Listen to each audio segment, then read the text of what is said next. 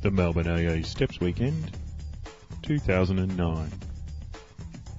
Here's Greg, sharing on Step 6. Hi, my name's Greg and I am an alcoholic. I'm very gratefully sober today. I'd like to thank the committee for the opportunity to speak at this Steps Weekend. This is the 5th annual Melbourne AA Steps Weekend, and I've been involved, because I'm speaking here today, I've been involved in every one. And that's fantastic. This was really, really important to me when I first got sober. I was about, 9 months sober, and I came and put out the chairs for the first event. And I've tried to help out on all of the weekends so far. So it's nice to be asked to actually come and share. Step 6, we're entirely ready to have God remove all of these defects of character. I got a telephone call. Greg, would you like to speak on Step 6? Yeah, fantastic. There's nothing to say. That's great. Okay, so thanks. One paragraph, that's all it gives you in the big book. And there's a lot of paradoxes in Alcoholics Anonymous. Surrender to win is perhaps one of the most well-known paradoxes. I have to completely give up in order to see that I'm stuffed and that alcohol is my master. I get to Step 6 and there's one paragraph in the big book.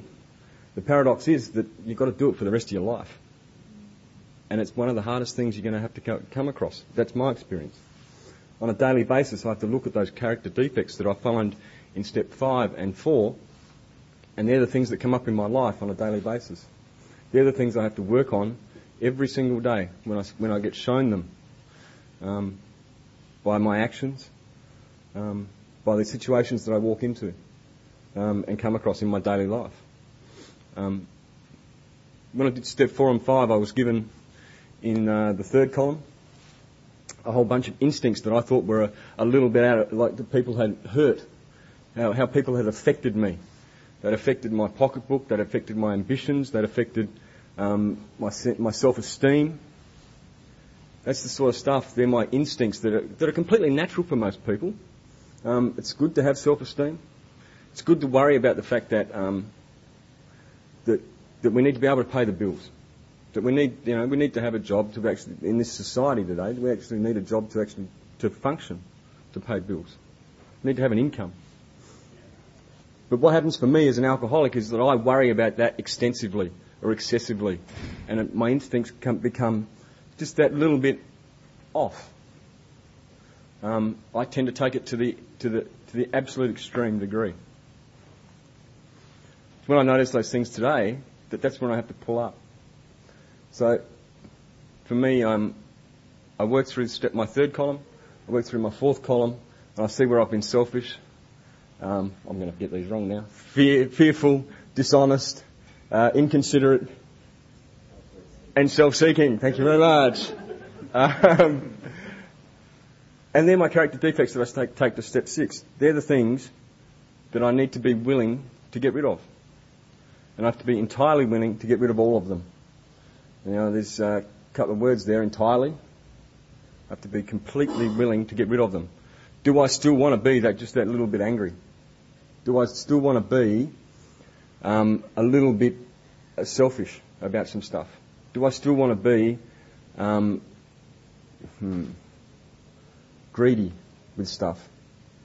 I look at those. Some people do a fifth column in their Step 4.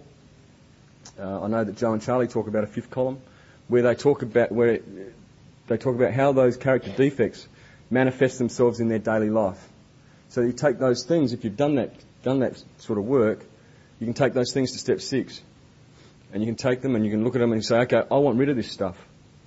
Now, personally, when I read all of my character defects in my fourth column, I was done. I wanted rid of them. I didn't want to be that person anymore. Completely. That's all I wanted. That person was the person that drank and became, and on a daily basis, that sat in a flat in South Melbourne and got to the bottle shop at 9 o'clock every morning and had a panic attack until I could crack the first beer on the way home, sat in a park outside of a kindergarten, drinking the first beer thinking, nobody's watching me, nobody can see this is okay. I don't want to be that person anymore.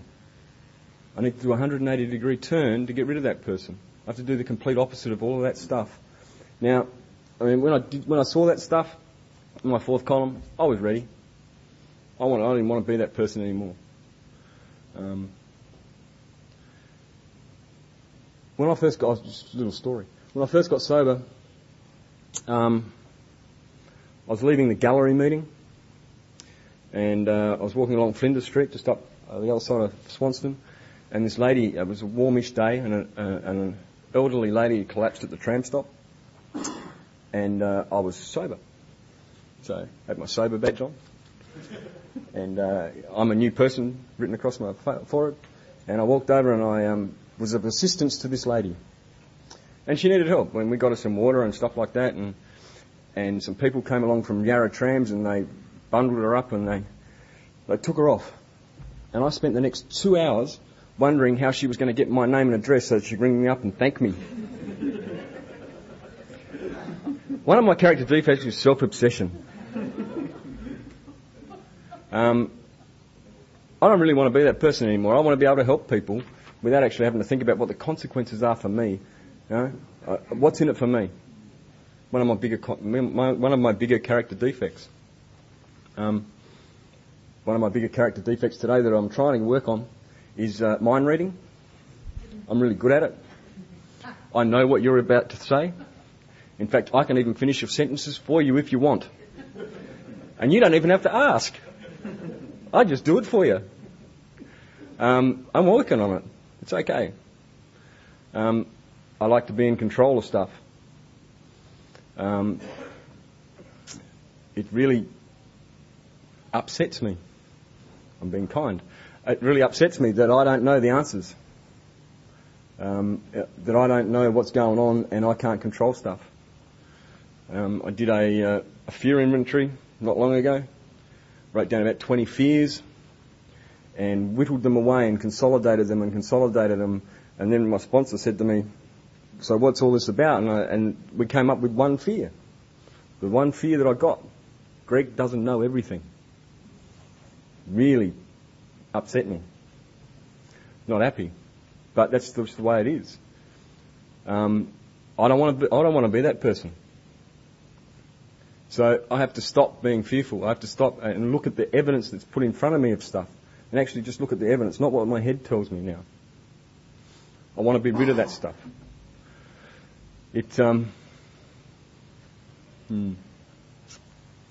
I guess it's about wanting to be the new person for me. It's about emotional sobriety. Because when people at work tell me that they don't think I'm doing the right thing, then I get all cut up. And they're just telling me that I'm not doing the right thing. That's their stuff. I need to know that I'm okay with whatever it is that I'm doing. I need to know in my heart that that's okay. And if it's okay and I feel okay with doing it, then it's the right thing for me to do. I find that stuff that I do that causes me angst is not the stuff that I should be doing.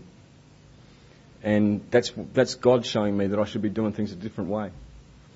So I try and do things and am willing to do anything that is actually completely different to what my natural instincts tell me to do. They talk in the 12 and 12 about step 6 being about humility, being humble, to ask God that stick your hand up and say, I need help, I can't do this anymore. It's really tough to talk about humility, I find, because it's about, how do you humbly talk about stuff? I don't know, it's a bit of a paradox as well, I guess. But it's about, for me, it's the instincts that these people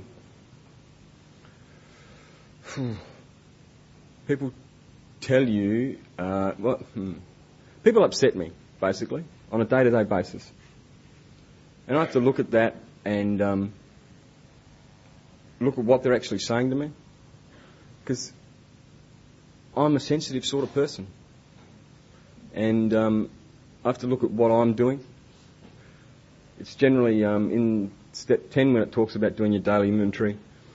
It talks about the spiritual axiom that if I'm feeling uncomfortable, there's something wrong in a situation, something wrong with me. There's something inside me that's not quite right. And that's the sort of stuff that I need to be able to find so that I know what I'm dealing with and know what I need to get rid of. And that is, it's vital to me today that I continue to do things that I don't want to do, to participate in stuff that I don't want to participate in, to talk to people I don't want to talk to,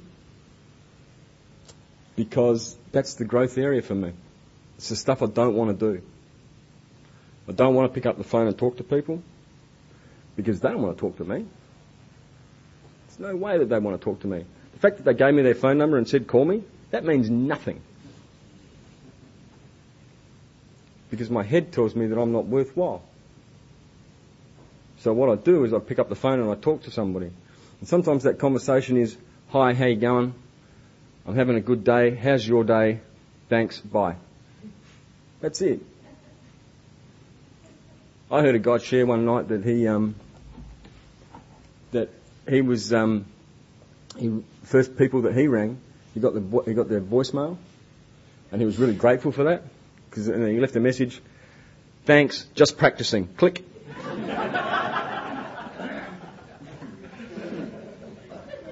I like voicemail. It's really good. I like SMS as well for the same reason. If I don't pick up the phone, I can SMS and I've still done the work. It's in my head anyway. Are you serious about that?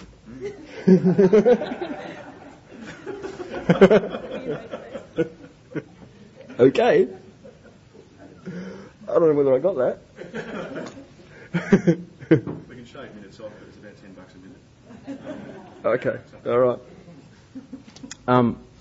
Bill Wilson says in his story that when Ebbie came to see him in the hospital and they went through the process, that he asked God to take away from him that stuff that was stood in his way, root and branch. And it's the only time it's used in the Big Book that I've found, that term root and branch. Take it away, root and branch. Now, I don't know whether you what your concept of that is, but mine is that if I'm going to dig out something that's really obnoxious, then I have to dig deep, that I have to get everything, the entire root system out. I spent 41 years creating a person who was selfish, self-centered, fearful, inconsiderate, dishonest, and I want rid of that root and branch. And I've got to dig really deep to... it's just like magic. The CD player here has just come out. I want to get rid of that root and branch. And it's... there are a number of references in the Big Book to Step 6 and Step 7 about it taking a lifetime, about it being a lifetime work. I have to do it on a daily basis through my Step 10. I have to look at what my day is and what happened throughout my day, and look at what I can do better and how I can change what I did to make it a better outcome for me. And I have to be willing to do that sort of stuff. It's hard work. It's annoying when you get home late or when you're tired to actually sit down and look at the way you went about your work for the day, whatever that may be. The way I interact with people, and I have to look at all of that stuff. I have to do that for forever. That's the price I got to pay to live a nice, calm, emotionally stable life. to be able to recognise that stuff, to be able to sit and see that stuff and talk to people about it, to get other people's perspective on stuff, because my brain is not that flash. I find that my thinking is just a little bit screwed.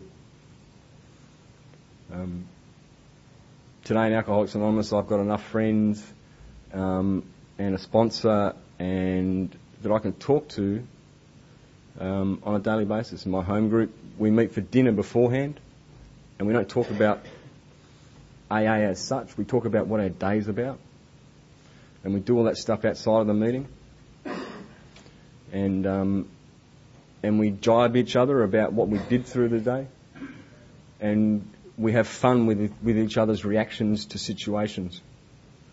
It's a friendly sort of jibing, and it makes us see the funny side of what we do. Because we come to Alcoholics Anonymous meetings to share a message of hope, I believe, and not to talk about all the bad stuff that goes on. I do that outside of the meeting. Just my personal opinion. And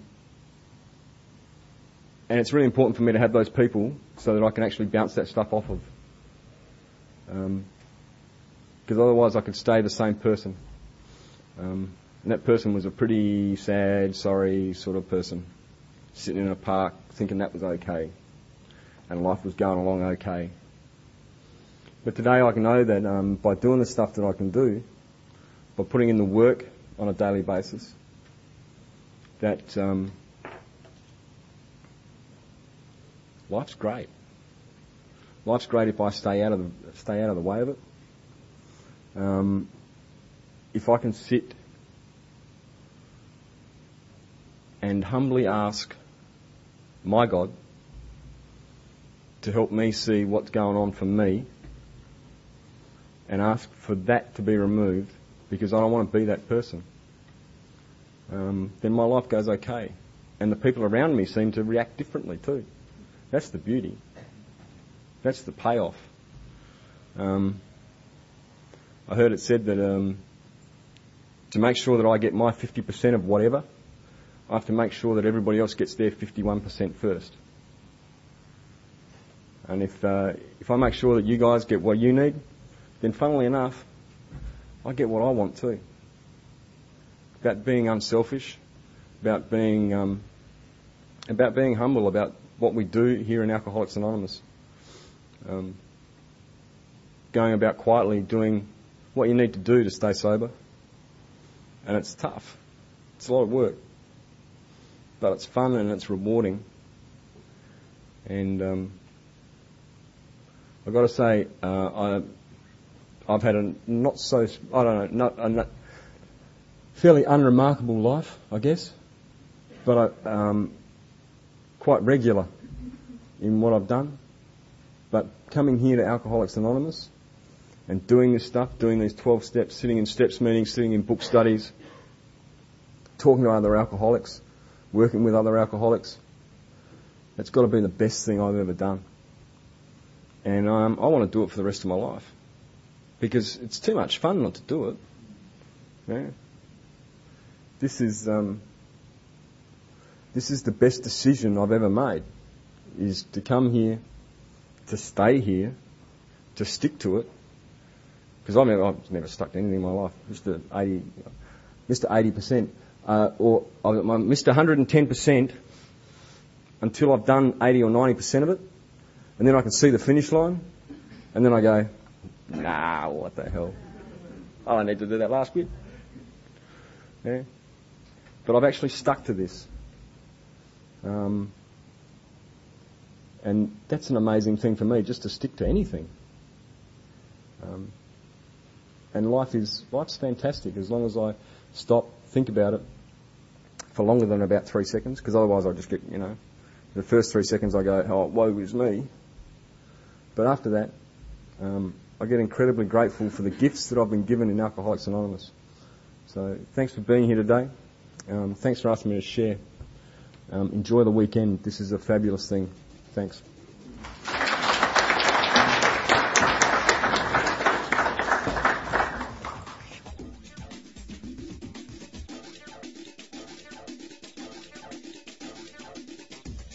This share and other shares like it are available from our website, stepsweekend.aagroup.org.au.